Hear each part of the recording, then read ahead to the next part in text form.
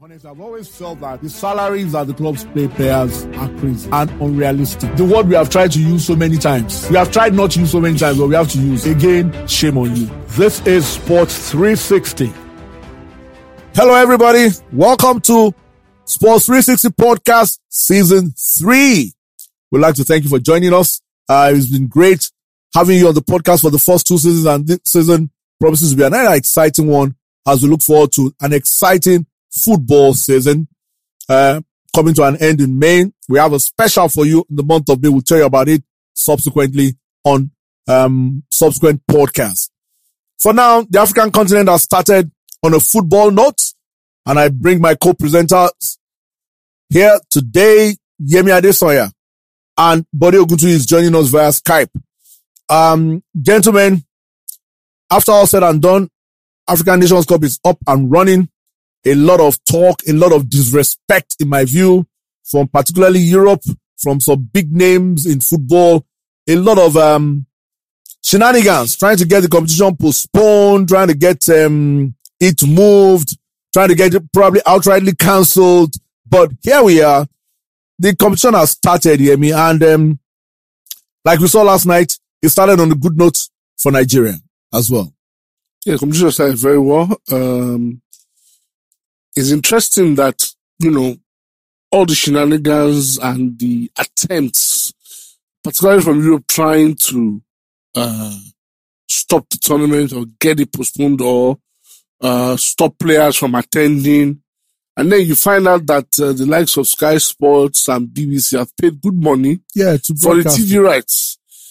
So they do realize that there are a lot of eyeballs on it, within their continent that will be looking and watching the AFCON.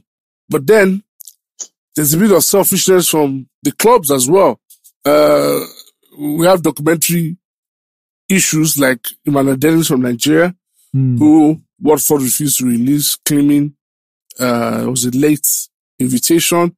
They tried to hold on to Ismail Sarr, but the Senegalese FA said no. So the AFCON is probably the most undermined, most ridiculed tournament, but it has started on a good note. At least the hosts have gotten off to a flyer. It's got his first 3 points. Probably not the best football yet, but we always know that the first games are always very cagey. Yeah. And from the Nigerian perspective, we probably saw the best performance from the Super Eagles in about maybe 4 years or thereabouts. Okay, we'll get to the Super Eagles in a minute, buddy. What do you make of all the drama as we approach the Nations Cup? Well, I think thank God all that has been sorted.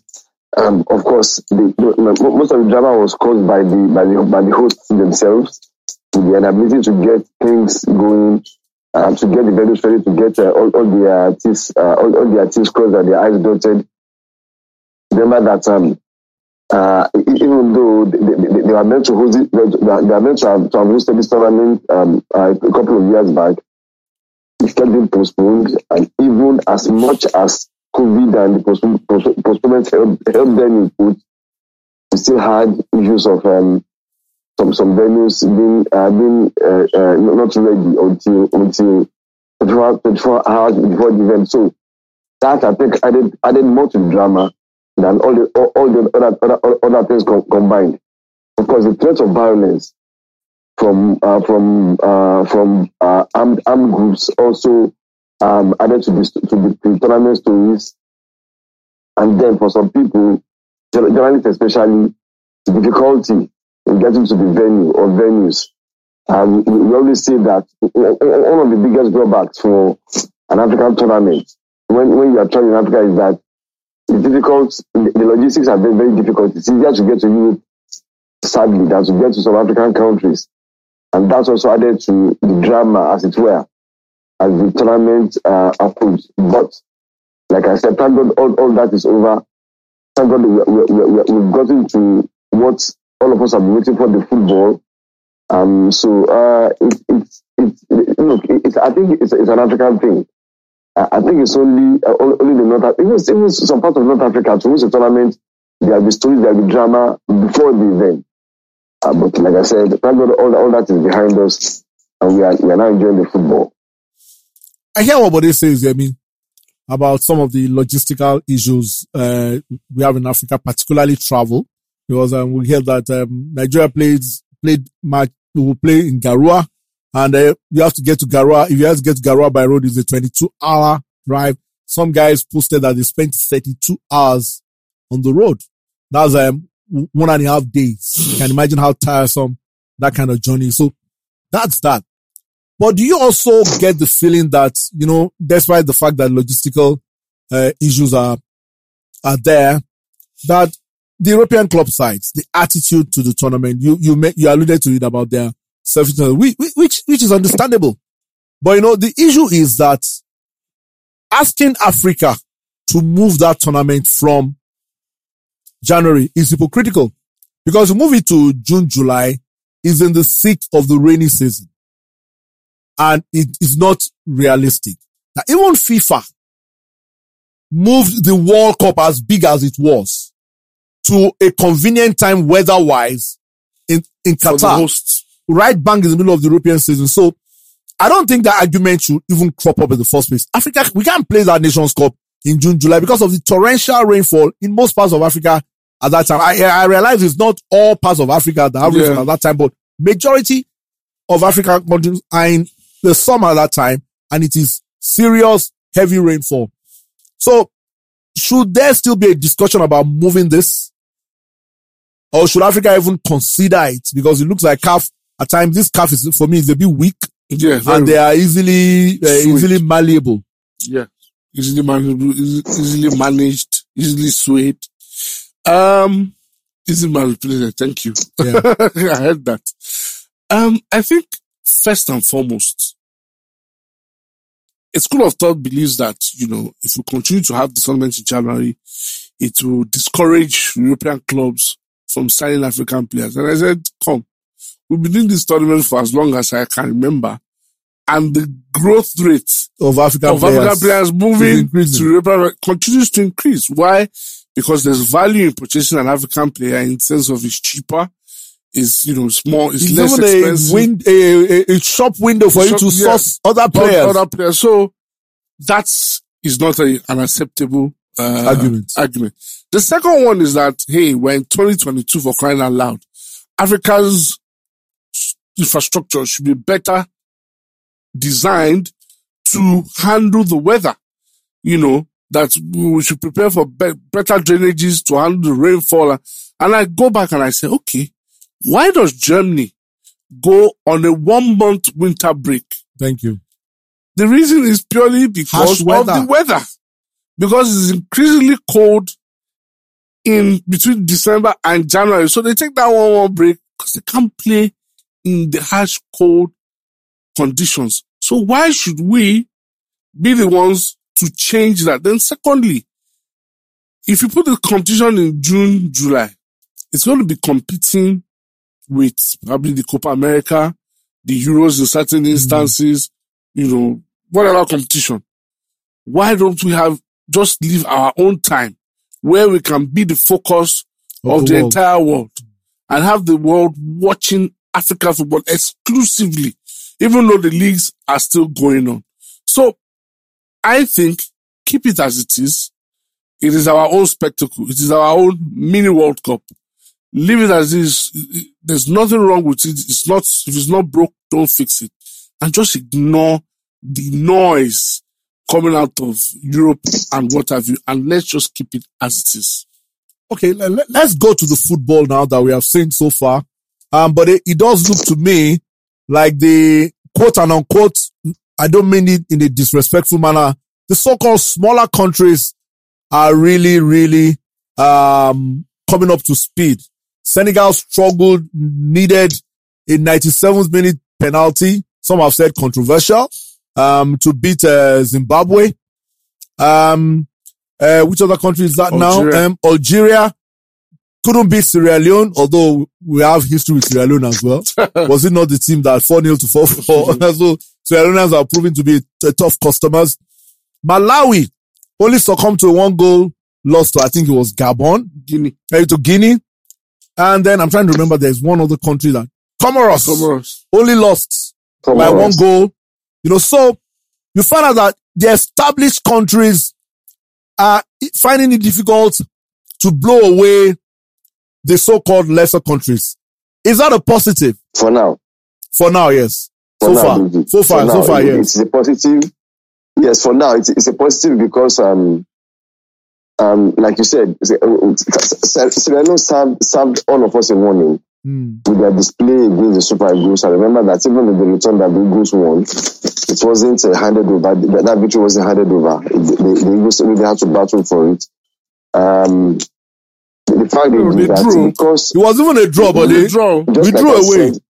It was a draw. It was a draw. Yes, I remember it was a draw. Like I said about the Falcons several years ago, bringing the rest of Africa.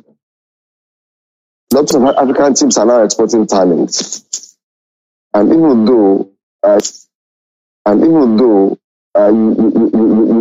you may argue that a lot of them, they have players that play the lower leagues, but they are exposed to the same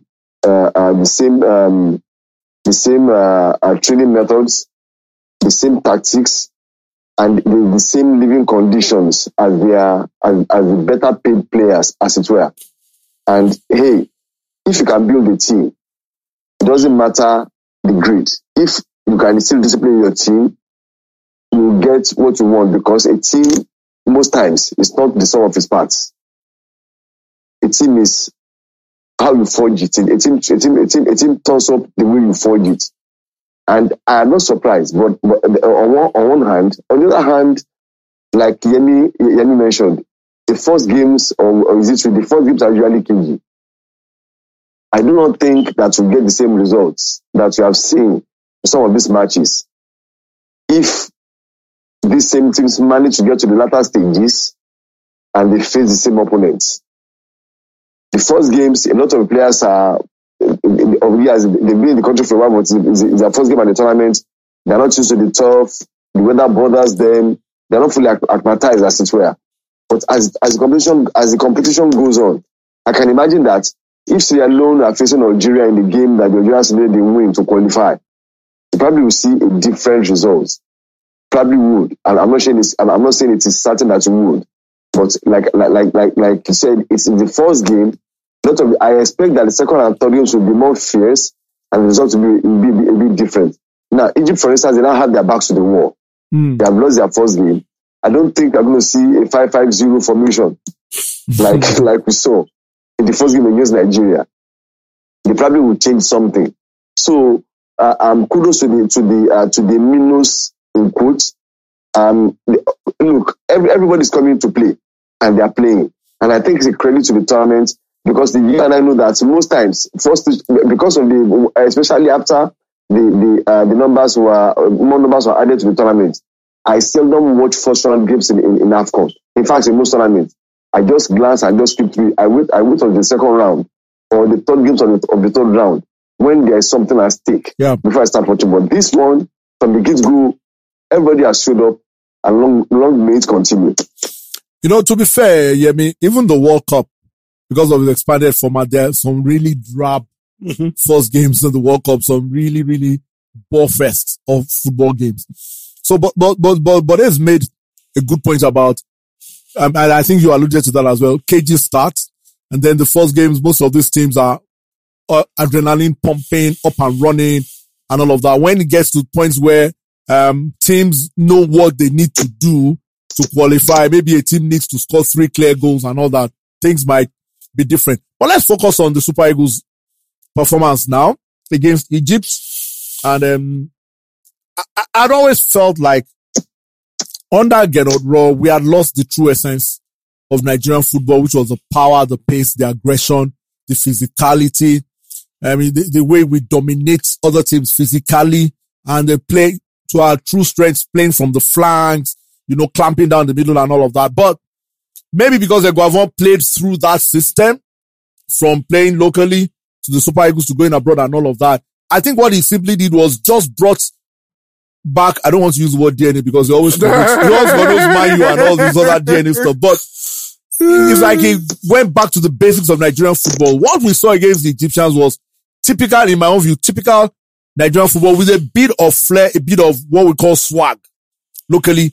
And it was really, we don't want to get carried away, but that was as impressive a performance as I've seen from the Super Eagles in a number of years, you hear me, against Egypt. First of all, it was very refreshing to watch the Super Eagles. I'm not sure about the game Super Eagles have played in the last few years where I stayed glued to the TV from the first minutes till to the referee blew the final whistle. You normally slept off or what? Probably sleep off, switch the station to something else, channel, okay. And then come back. But this one, I was, I paid attention all through. And one of the first things that impressed, even though at first when I saw the lineup, I actually tweeted lineup disappointing because I wanted to see something a bit different, but the lineup seemed like what you would get from Gennett Roy. So, but what happened was he showed me that, look, yes, the lineup is more or less the same. However, the attitude and the application was different. First thing that stuck out was they pressed. Yes, people know I actually have my issues with pressing, but they showed that they had that power, the zeal and the aggression to go at the Egyptians. So whether we were on the ball or off the ball, we were able to go at them. Secondly, we used our width. It's a strong element of Nigerian football, and we used it to good effect. And our players did step up. So when we were even worried about us, because every other segment of the game, you would have a bit of confidence. But defensively was where everybody, but our guys stood strong. They were very compact. Their tackles, they didn't miss their tackles. They were well calculated. And then how compact they were, even when they lost the ball. I'm not sure the guys lost the ball aimlessly for extended periods of time during the game. Now, of course, let's not just say that everything was all positive. Negatives for me, 2 negatives. And I think it's something that we need to work on. Because we use inverted wingers, I think it's important. And I do also, on the flip side, understand why that thing happened. That's what I'm saying is, I feel that when you use inverted wingers, you need to have your fullbacks have to play a critical role in the attacking phase in coming forward. I didn't see much of that until the second half when Sedu Sanusi probably felt a lot more comfortable. Yeah. Because I think the first half he felt, I can't be too adventurous because I have to be worried about Salah. Yeah. So that's one. 2, the changes. I felt that at the point where Egypt were now supposedly in their ascendancy, the changes we made took away some of their aggression in terms of how we pressed them and how we, were aggressive, especially in midfield. So I think those are 2 critical points that they need to look at. But, usually when the Super Eagles play, even when we're leading, you tend to expect an error, a self-inflicted damage, a mistake somehow. But what I saw yesterday was a crazy situation where the level of composure and comportment. How impressive was that? Especially defensively. I don't think we had a yellow card all game, if I'm not mistaken. I don't think Super Eagles had a yellow card all game, which is quite impressive. So what do you make of that? The level of composure and comportment, especially on the back foot. Honestly, what's impressed me, look, first off, I didn't expect to see such a dramatic change in the Super Eagles from what I've been seeing. Of course, all of us are aware that it's a different coach. All of us are aware that the man has a mandate. But like you said, I don't want to get carried away. But all the pre-game reviews, apart from a few die-hard Super Eagles loyalists, it was mostly gloom and doom. The fear of Salah was like for a lot of people, the beginning of wisdom. But I always felt that it wasn't just about Salah. It's about how composed most North Africans, and especially these Egyptians, how composed they are, especially in situations like this, and how they punish every little mistake that you make. So I wasn't expecting much from the game. I just wanted the Eagles just hold on, not to lose if possible, and if they're going to lose, not get badly beaten, so that we can get goals and qualify second in the group. So for them, and then they scored, and impressed me more. Because usually, when you take a lead in a game that you are playing against someone that is better or you're at par with you, just so that the pressure shifts onto you, and then they get the upper hand, and you are defending, and then you hold on to, in fact, I thought that the game would end 1-1. But the Eagles could and should have won that game by more than a goal. Yeah. That for me was impressive. Yes. The fact that even after scoring, they kept being on the front foot, they are comfortable, and that defense was something else. Salah didn't get a sniff. Yeah. None of the guys got a sniff. Maybe it was due to the information that somebody said. I read the story from a UK paper where someone said the comment where someone said that the 5-5 formation was lump into Salah and go for the best. Honestly, the Eagles are impressive.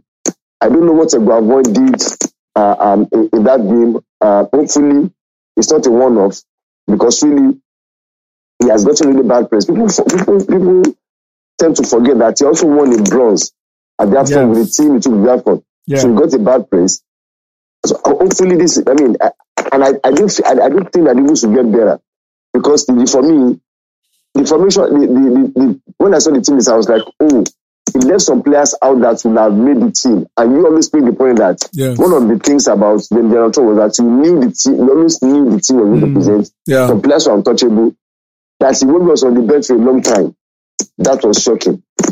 Simon started, look, it was refreshing. It was different.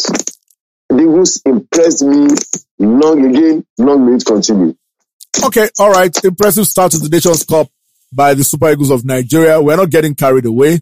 There's still a lot to play for, a long way to go. Hopefully, like personally, I predicted a 1-1 draw yesterday. I was on national TV. I predicted 1-1, but I'm happy that my prediction was wrong, that the team won. But like we said, one step at a time. Let's see how it goes. Let's see how far Eguavoen would go. And it brings me to our next topic about our new, has it been signed? Well, he has been announced. The new coach of the Super Eagles. Somebody asked me a question on TV yesterday, and I'll tell you my answer. The question was, we're not getting carried away. We're not getting ahead of ourselves. But what if Eguavoen goes on to win the Nations Cup? What happens to Pinnick's Peseiro adventure? And my answer was, well, as far as I'm concerned, that's done and dusted. If Eguavoen likes, let him win 2 AFCONs in one competition. The Portuguese coach has been signed, sealed, and he will be delivered. I don't know whether I'm right or wrong. But, Yemi, what's your take on that? Because you see, it seems to me as their mind has been made up. And to be fair, they told Eguavoen, you are an interim coach. So he knows he's only there for the short haul. But let's just assume, we're not trying to be too optimistic. Let's just assume that, what if Eguavoen wins the Nations Cup? What happens then? It's a rhetorical question, but it's a very interesting one as well. That's a tough call. Mm. And okay, let's now look at it this way. Eguavoen wins the Nations Cup. Of course, he returns to his position as technical director of the NFF. And, is it Peseiro? Peseiro takes over and we fail to qualify for the World Cup. Exactly. The backlash would be terrible. Terrible. Now, first and foremost, yes, it's been announced, but we don't know if he's signed up the contract. But I believe that, for them to announce, they must have gone into some point of agreement. Yeah. And maybe he signed off some particular papers. So it means that 2 things is that we're ready to bite the bullet with respect to compensation if we decide not to go with him again because we decided to go with the government. And we're only in this situation because of the inefficiency of the NFF. Why am I saying so? After the last World Cup qualifier, we took about a month before we finally fired Generator. And in that 1 month period that we were waiting to fire Generator, we had made a decision on who was going to replace him. Instead, we went for the interim when the interim rule, and eventually now announced this guy. Now, a more efficient federation would, at the moment where they're discussing with, disengaging General, would have been talking to whoever it is they wanted to engage. And by the time they fire the existing coach or the present coach, they just appoint the new one. And everything just goes seamless. But because we're dealing with a very inefficient NFF, we are faced with this huge conundrum that if for any reason, and of course, the team already looks impressive enough to go all the way, because out of all the teams that have played so far, Nigeria looks like the most impressive team in the competition thus far. I think what will happen, because of our affinity for anything foreign, we will stick with Peseiro. I don't know what Bode feels about sticking with him in case Eguavoen, but even if Eguavoen doesn't win, if the performances continue, and it takes a lot for you to win a title, you might be unlucky, you might make a mistake and lose, but still the performance might be good. But my anger about this whole appointment has to do with the ingenious, is that the correct word? No, that's too nice a word. It's the ridiculous way that NFF President Amaju Pinnick tries to fool everybody by pretending that the appointment of coaches has it's not a personal thing from him. It's a broad-based discussion with his other board members. I remember the signing of African Pep Guardiola. Suddenly, we saw Pinnick in a London hotel. Olise came out. Olise was announced as national team coach. Some of the things he said about Peseiro, he said about Gernot Rohr. And then this Peseiro situation, his name was filtered out about 2 weeks before his appointment. Then Pinnick comes out and tells us, oh, we're actually talking to 3 different people, blah, blah, blah, blah, blah. And then, of course, they walked their way right to their answer. And then Peseiro was trying to... The bottom line is that we're not fools. My worry is not about these guys. My worry is the point, how do we arrive at this appointment? To me, it seems as if it's one man and one man only that decides who becomes the coach. I don't think it's his purview because he's not a member of the technical committee. He should take, and that's why I call this Pinnick's Peseiro adventure. He is the one that decides who becomes national team coach. And this is the third time this kind of thing is happening. And all the shenanigans of trying to fool us as if a due process was followed is annoying. Well, first off, the emperor had said. The emperor had said that as long as he's president of the NFF, Nigeria will not coach the Super Eagles. Oh, he said that? Especially after... Again, he said it after Olise. Oh, okay. He said, as long as Nigeria will not coach the Super Eagles again. He said that. I think we arrived at Eguavoen because there's nowhere else to go. Okay. And I think we arrived at Eguavoen. And I think that was what led to Rohr taking so long between the time that we felt it should have gone and the time that he left. It was that there was nobody that could be used to replace him immediately. And I guess the emperor didn't want Rohr go to the Nations Cup. And so there needed to be somebody in charge.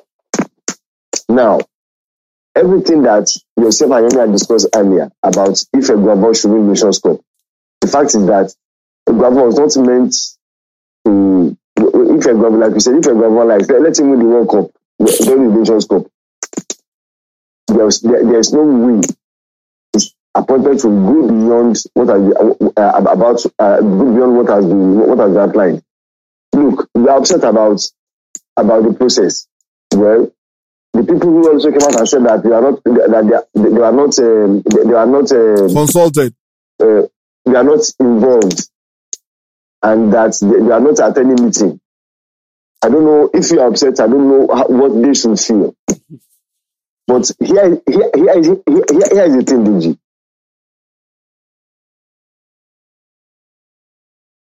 we are at this situation where someone has told us plainly what he wants to do.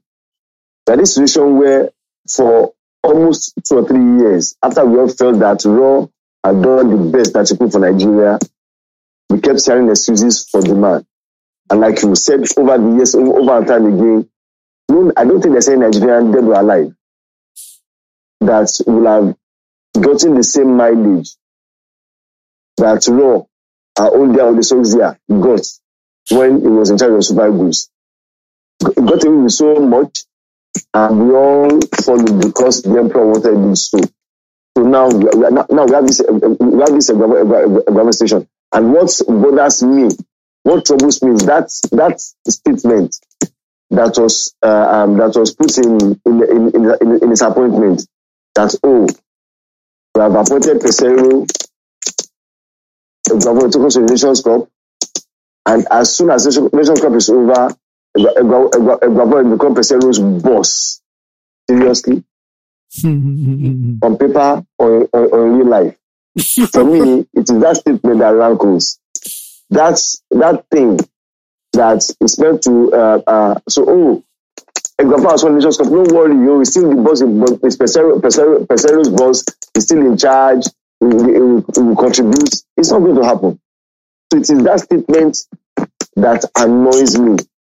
That says, okay, you know what? You people, okay, go to Nations Cup. Even if you win it, by the way, we are doing what you want. And Nigeria is still the boss of Peseiro. For me, that one I said, okay, you people want Nigeria, this Nigeria. But me, I want foreigner. This foreigner body will be. The game is unending, the game is unending. It is like, you know what? I wish Eguavoen the best. And I pray that it goes one better than bronze. Even if he doesn't win the tournament, how he gets to the final. So we can keep pushing. I understand all the noise about how a Nigerian coach cannot handle the people that are arguing that Nigerian coach takes bribes, which is not proven, and which also, from what you have seen so far, all coaches, the same person that are not Nigerian, they get involved in shady deals because agents seem to be running the market now. But I wish that Eguavoen will just go ahead, do well with Super Eagles, and let us keep this conversation going, because I feel that it's the same argument, DG. I don't think a foreigner can have the same passion for the Super Eagles as like Nigeria will do. Although I do know that Nigeria will not get the same respect that the foreigner will get from people who are running the NFF now. But still, the Peseiro Eguavoen situation is messy because of the way the affairs have been conducted, and because of the decisions that have been taken even before the man started his interim job. It's as simple as that. Okay, buddy. Thank you for that. Let's focus on the man Peseiro now. A bit of background about him and all of that. What do you expect? What should we expect from him, given his antecedents, his records and all that? What can he do for us differently than we've not seen before? Maybe there is a case to be made from your perspective of the man. First and foremost, my first issue is that I believe that when we're appointing managers or coaches in 2022, we should be with a thought process in mind that this is the direction we want our football to go. Yeah. So we're scaling our football from the development stage all the way to the Super Eagles to follow a particular pattern. Now, what do we expect from Peseiro? Well, we expect that I think the man will be comfortable with us owing him money. Because obviously he was in charge of Venezuela and they owed him for 1 year. So we have that track record. So it ticks that box. It ticks that box comfortably. Now, if it's coming from the Portuguese, school of thought or school of football or what have you, we can expect to play good attacking football. Quote and unquote. Because yes, we do know that there are other Portuguese managers who are more defensively inclined. He's been manager of Sporting He's managed Porto, he's managed Saudi Arabia. So he has decent experience both on the club side and on international football. So we have somewhat of a good balance. It'll be interesting to see what his style would be. Nigeria has evolved over the years to play multiple styles, multiple formations. We've played 3 at the back, we've played 4-2-3-1, we've played 4-3-3, we've played 4-4-2. It'll be interesting to see what his approach will be like, what formation and what tactical approach he would love to embrace. It would also be nice to see if his approach to call-ups will be different from his predecessor. And when I say predecessor, I'm talking Gernot Rohr. It would be interesting to see if his approach will be different. It would also be interesting to see if he would be willing to go around the country and watch our local football. That would be interesting. Because whether I like it or not, talent has never been our problem. Whether on the home front or from diaspora or those playing abroad. Talent has never been a problem. So I do feel that it would be interesting to see if he would embrace the NPFL and give the players coming out from that league an opportunity. So those are just a few things that I'll be looking forward to from Peseiro. But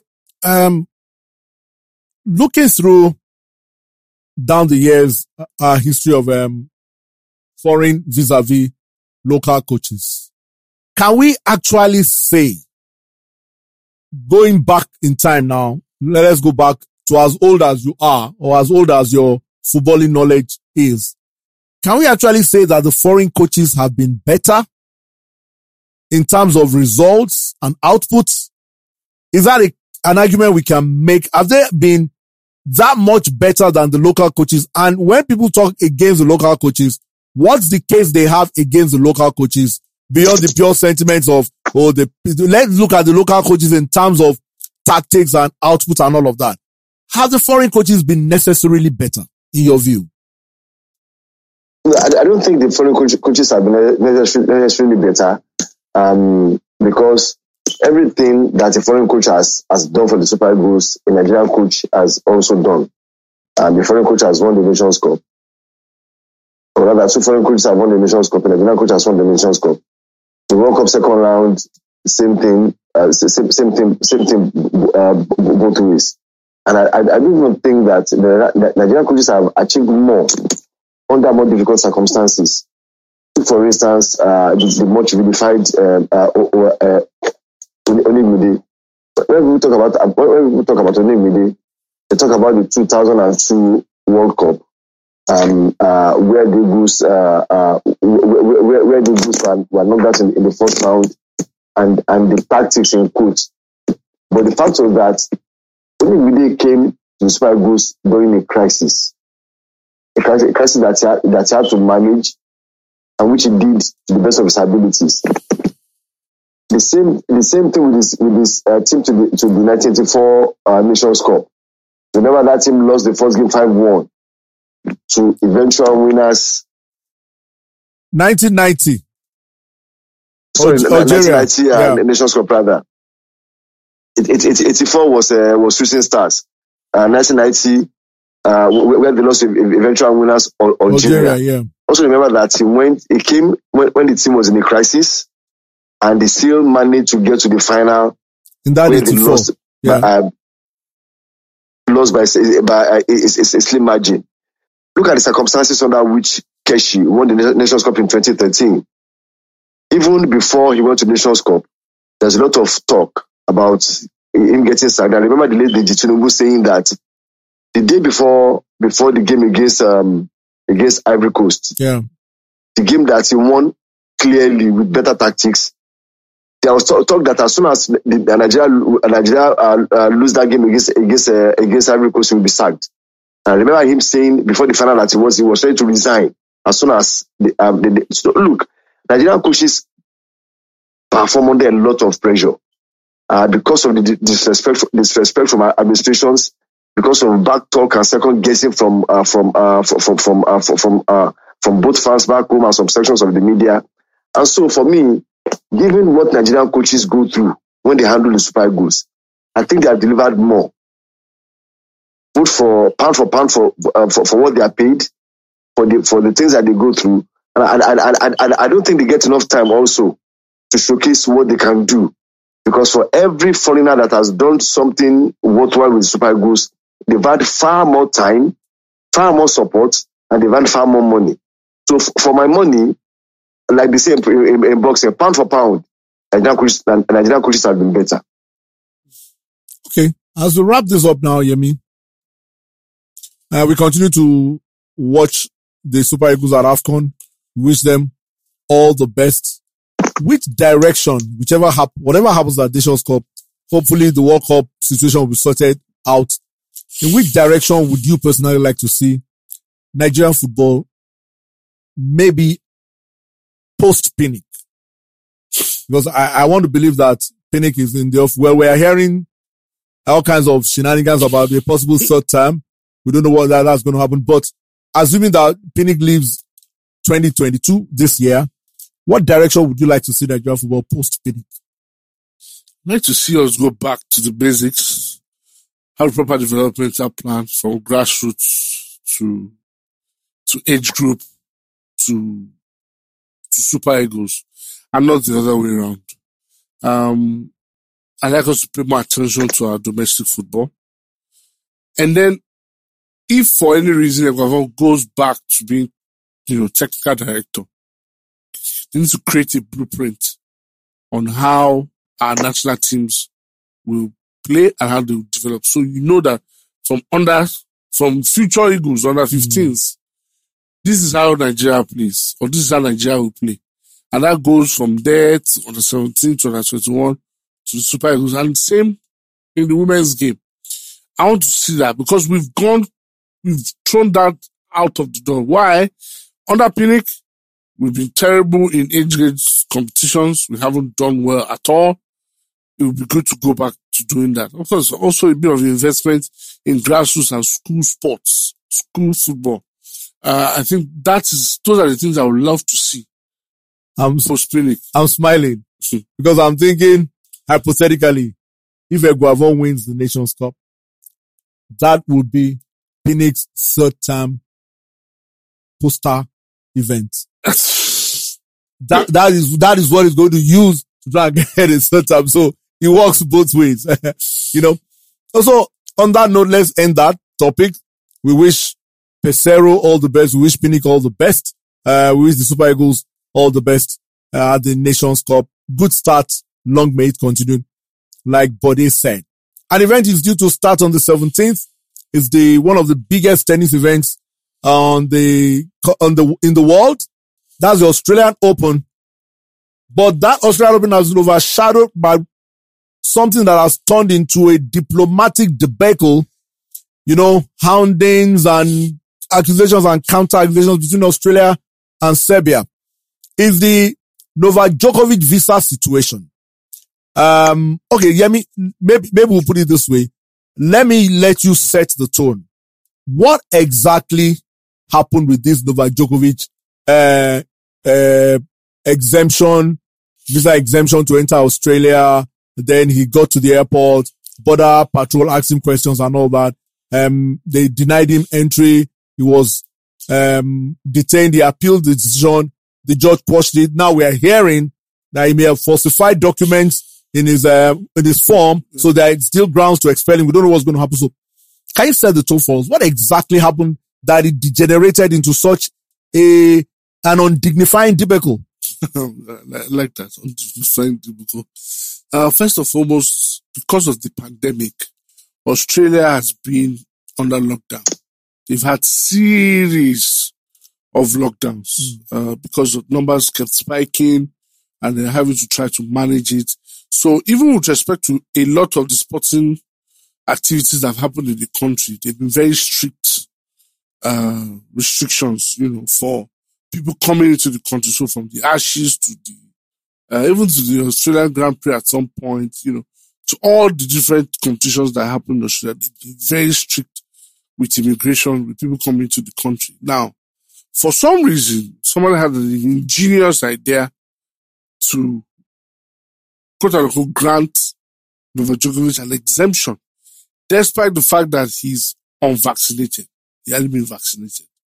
And I think there's a rule in Australia along the lines of that you have to be vaccinated before you're able to participate in any of the major competitions that happen in Australia. So some juniors decided to grant him exception. Now, he gets into Australia, and of course, they're wondering, why does this guy have an exception? On what grounds does he have an exception? Especially considering that I think he had tested positive twice for the virus. So they felt, look, why should this guy have an exception? Then there was a public uproar. So the Australian people went up in arms and like, why are we doing this? Why are we allowing this guy coming to the country without, due process and all that? And of course, there's a series on TV, Border Control, and Australia features heavily in that. Yeah. And they're very, very strict when it comes to entering their country. So I think that came to the fore. They found some discrepancies and decided to hold Baba, in detention for not, following due process and getting an exemption that they felt was not deserved. So that matter has generated because for Djokovic, he probably feels, look, I have my status as the top tennis player in the world. Like every celebrity, they want to enjoy certain privileges. And he feels that privilege that he's trying to, he deserves to enjoy that privilege as current Australian Open champion, his defending champion, world number 1, and seeking to win his 21st Grand Slam. So that has come full circle. Now he's also sought redress in the courts, but now with more evidence from social media pictures, from the forms that he had filled, show that a lot of discrepancies, exist with the story that he has told, and the Australians are putting their foot down. Mm-hmm. But the Serbians, on the other hand, have then turned into something else and making a mountain out of a molehill. But what do you make of I can understand Djokovic's parents' passion for their son. I can understand their, emotional outburst and anger at it. But what do you make of the situation where the Serbian government is trying to see this as some kind of political persecution? Because my question is, why would Australia, it pays Australia for Djokovic to be in there because he's a big office draw and the Australian Open is one of their favorite tournaments. Why are we trying to turn this into a political thing? Like, I personally, I don't know whether, I think the Serbians have gone overboard. They've tried to turn this into like a political warfare between two countries. And also, why do you think Djokovic tends to court controversy? It's happening because the other time, I think it was in 2020, he caught COVID after he had a tournament where they were not wearing masks, they were backslapping and all of that. It tends to cause a bit of negative controversy. What do you make of all that? First off, I think what the Serbian government is doing is what governments do. You know that post-COVID, a lot of nations are going through different stuff. Some political, some economic. So anything that will take attention away from the problems at home, most governments will latch on to. Something to unite the people distract behind the government. Exactly. I think what they are doing is simple political gamesmanship. Because as much as I love Novak Djokovic, look, the mistake he made was tweeting that, hey, I'm in. Even without that tweet, already there was an uprising. There was a growing swell of dissent against his being in the country. Now for him to now have, it's just like rubbing salt in the wound. But as far as Serbia is concerned, all they are doing is trying to unite the people behind the cause, to cushion whatever it is that they are facing at home. For the Australian government, I think they have a right to decide who comes into or who leaves their country. So it's as simple as that. Yemi, because, even in, I was having a discussion with somebody and I was like, look, the fact that you have a visa, people need to understand that, doesn't guarantee entry. Nope. When you get to the entry point, the border officer or the immigration officer will question you. And if he's not convinced that you're there or you have not met certain criteria, he can turn you down. But they said if sports stars, celebrities tend to feel they have special privileges. Even in West Africa, you can't go to Ghana for a long time. You can't go to Ghana without yellow card. So, at the end of the day, do you get the feeling that there's a sense of entitlement that comes with celebrities and stars that they feel certain things, but we are in a medical emergency, and I honestly feel that Djokovic needed to have been a bit more circumspect, like Buddy said.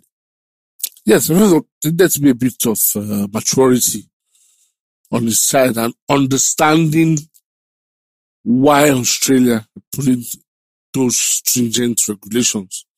I also think it's actually a bit irresponsible on his part that he's not vaccinated. But then they say that's a choice because of the controversies surrounding the vaccine and whatever. But I think knowing that you are going to have access to other people and you've also caught the virus before, that in itself should put you in a position to say, look, I think I need to be extra careful. I need to take certain precautions, before going to play this tournament. Now, we're talking about somebody that tried to form a breakaway league. So he's sown seeds of discord a lot. So it's like his cup was already full. And obviously the frustration around the tennis world with him is just coming to a head. So I feel that if he does love the sport as much as he claims, he should forget about those privileges and try to do the right thing. Right thing being follow the rules and regulations, try and get vaccinated, and then just so that, because like it or not, the likes of Wimbledon, French Open, US Open, they're all watching, and it's going to be critical. Whatever happens in Australia will determine some of the restrictions and regulations that they will put in place in the other Grand Slams. He's on 20 and he wants to get 21. I hope he doesn't bungle the opportunity by this vaccination visa thing. But buddy, as we round up now, Kyrie Irving, Novak Djokovic, two mega stars who, quote unquote, I think refused to be vaccinated. Do you get the impression that sports stars, I think, need to know? Because when people talk about choice, it's not your choice or my choice whether we want to pay taxes. We must pay taxes. When we're growing up, or is the rule in most countries, children must get vaccinated for a lot of diseases, measles, polio, and all of that. So I know in an era of disinformation and misinformation and all of that. So what's this thing about people suddenly beginning to feel that it's my choice? But meanwhile, there are so many other things where our choice is taken away by rules. Look, sometimes, as much as you have choices, you also got to consider other people. Yeah. Like Yemi pointed out, if you've been infected twice, and you're going to a place where they are managed to keep they are battling to keep this infection low, and they have put measures in place. You can't go there and be claiming choice. You just stay in your house. If you know you don't want to follow the rules, as simple as, look, a lot of sports stars too who talk about choices, they forget that if you are feeding off public adulation, because whatever it is that you are earning, whatever it is that put on that pedestal came from the masses and their contributions to your popularity. Sometimes it is your hard-earned money, given that their purchase power that adds to your net worth. You can't see you have choices. You are a slave to whatever it is that has built you up. And so when they say, "Oh, because I'm big, I'm different," because you are big, your size is what enshrines you as a part of the herd. Maybe at a different level, but yes, you are standing on something, and you should give out what you are standing on. So for me, that's why a lot of these pastors get it wrong. Your superstardom confers some responsibility on you to make the right choices, choices that is good for the people. Because you're a role model, people are going to look up to you. And if the message you are sending will cause the system to collapse or be split in two, and then you are liable to be persecuted, you are responsible for whatever that happens to you.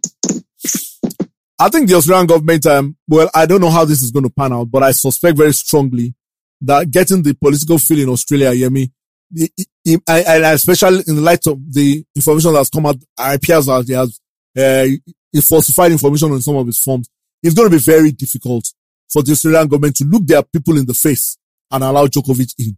So my take, I may be wrong because the decision might come before you get to hear this podcast. I get the feeling that he may be expelled from the country. But let's look at both scenarios now. If indeed, one, he is allowed in to play, what does that do for him personally? But two, if he's disallowed, if he's expelled from the country, what does that do? Quickly. First, if he's allowed, he's going to face a huge backlash from the Australian crowd. Yeah. Definitely. Yes, he has very strong mental strength and all that, but he will suffer. We're even hearing that they will have to beef up security if he's going to play. Oh, because yes. they expect there might be riots breaking out in the stands. Oh, yes. Now, the flip side of him not attending is probably take a bit of a shine of the Australian Open, his world number But one. would that have laid the marker? Of course, I laid the marker for even other Grand Slams. You know, you take a shine off the competition, defending champion, world number one, and it will also probably change the entire course of the season potentially. So, whichever one it is that they choose to do, and note, it might also affect the Australian Open as a competition, as a brand, going forward. Because look, we're going to have to live with this COVID situation. So, what happens next year? We don't know where we will be. We don't know what the situation will be. So it also shines a bit of probably a dim light on the Australian Open. But you mentioned something one word that I want us to close on, and maybe you'll expatiate on that, is the word responsibility. You know, no matter, we all have personal choices and personal, wishes, but when you're in a position of responsibility, and when your actions has an impact on other people, then your thinking should not be about you, and you. And I think that's where I agree with you on that point, that sports stars, a lot of them feel entitled. A lot of them feel they should be excused from certain things. Failing to realize that the adulation and popularity you enjoy comes from the fans, comes from the people that made you what you are. On your own, you wouldn't be there. So, what would you say to the situation about sports stars and the responsibility they owe the world? It's simple and straightforward. Unfortunately, most of these guys, like you said, they are not schooled. They are not schooled enough before they get to the series. That's why I like what the NBA does with his rookies. They give them a crash course on life and the expectations that is from them. I have the story of a Nigerian, a lad with a Nigerian father. When he was drafted, after his crash course, he called his dad. He said, "Daddy, his dad was like, I said, look, whatever it is that you have been doing in the past, you've got to stop now, because I'm at this level. I'm known as your son. And so anything you do will impact on me." That, I think, is what a lot of these stars are missing. And I think that is what should be a part of, a curriculum. Young footballers, young athletes, let them know that, look, once you ascend this level, your life is no longer your own. Look, no matter which way you look at it, with the amount of money and with the amount of limelight you are getting, it comes with certain duties. Okay. That's what they teach. That's what they So, that's just it. Okay, buddy. Thank you. We have run out of time. We have to go now. We hope you enjoyed the podcast. Episode 1, Season 3 of Sports 360 Pod is where you can get us on Instagram. Thank you for joining us. We'll be back same time next week. Bye-bye.